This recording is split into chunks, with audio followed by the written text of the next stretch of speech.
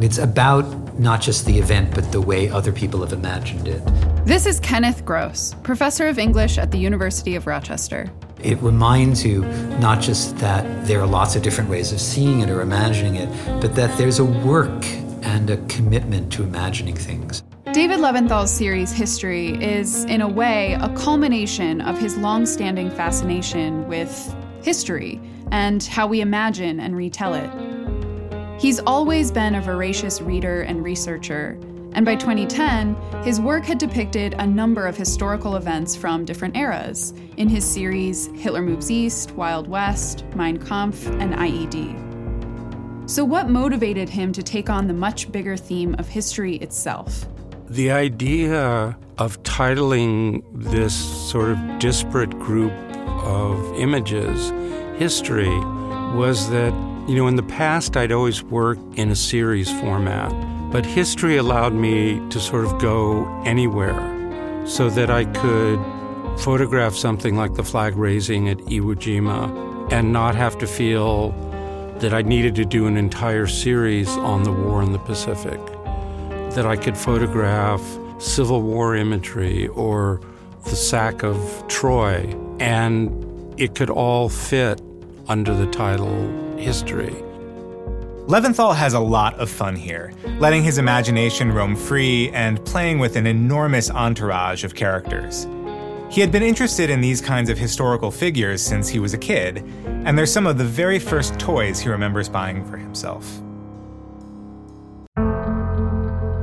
In my childhood, when you looked at the back of comic books, there were always these ads for toy soldiers of, the Civil War or Roman legions and barbarians or World War II combat. And you would send your $1.25 to Battle Creek, Michigan, and you'd get back this little box. And unlike the picture in the comic book, which is in beautiful color, you basically got gray plastic and blue plastic, almost flat figures with a base. And despite the disappointment, you would continue to order more of these toys. With this series, he's not using those back-of-the-comic-book toys of his youth, but instead highly realistic figures that he puts in some of the most detailed settings he's ever worked with. For much of his career, Levinthal labored over his sets and backdrops, usually by himself.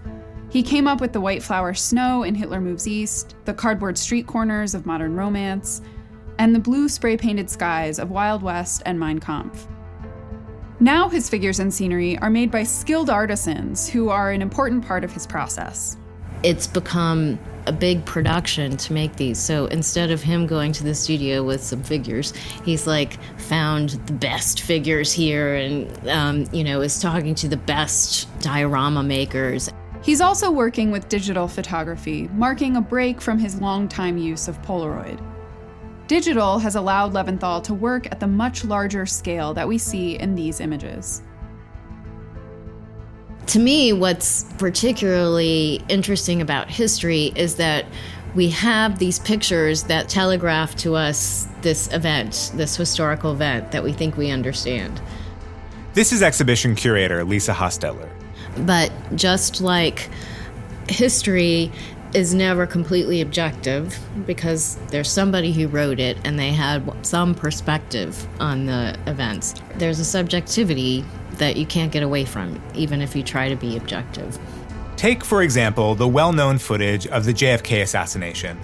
A film made by just one man, Abraham Zapruder, standing in just one vantage point in Dealey Plaza, can't possibly give us the whole picture.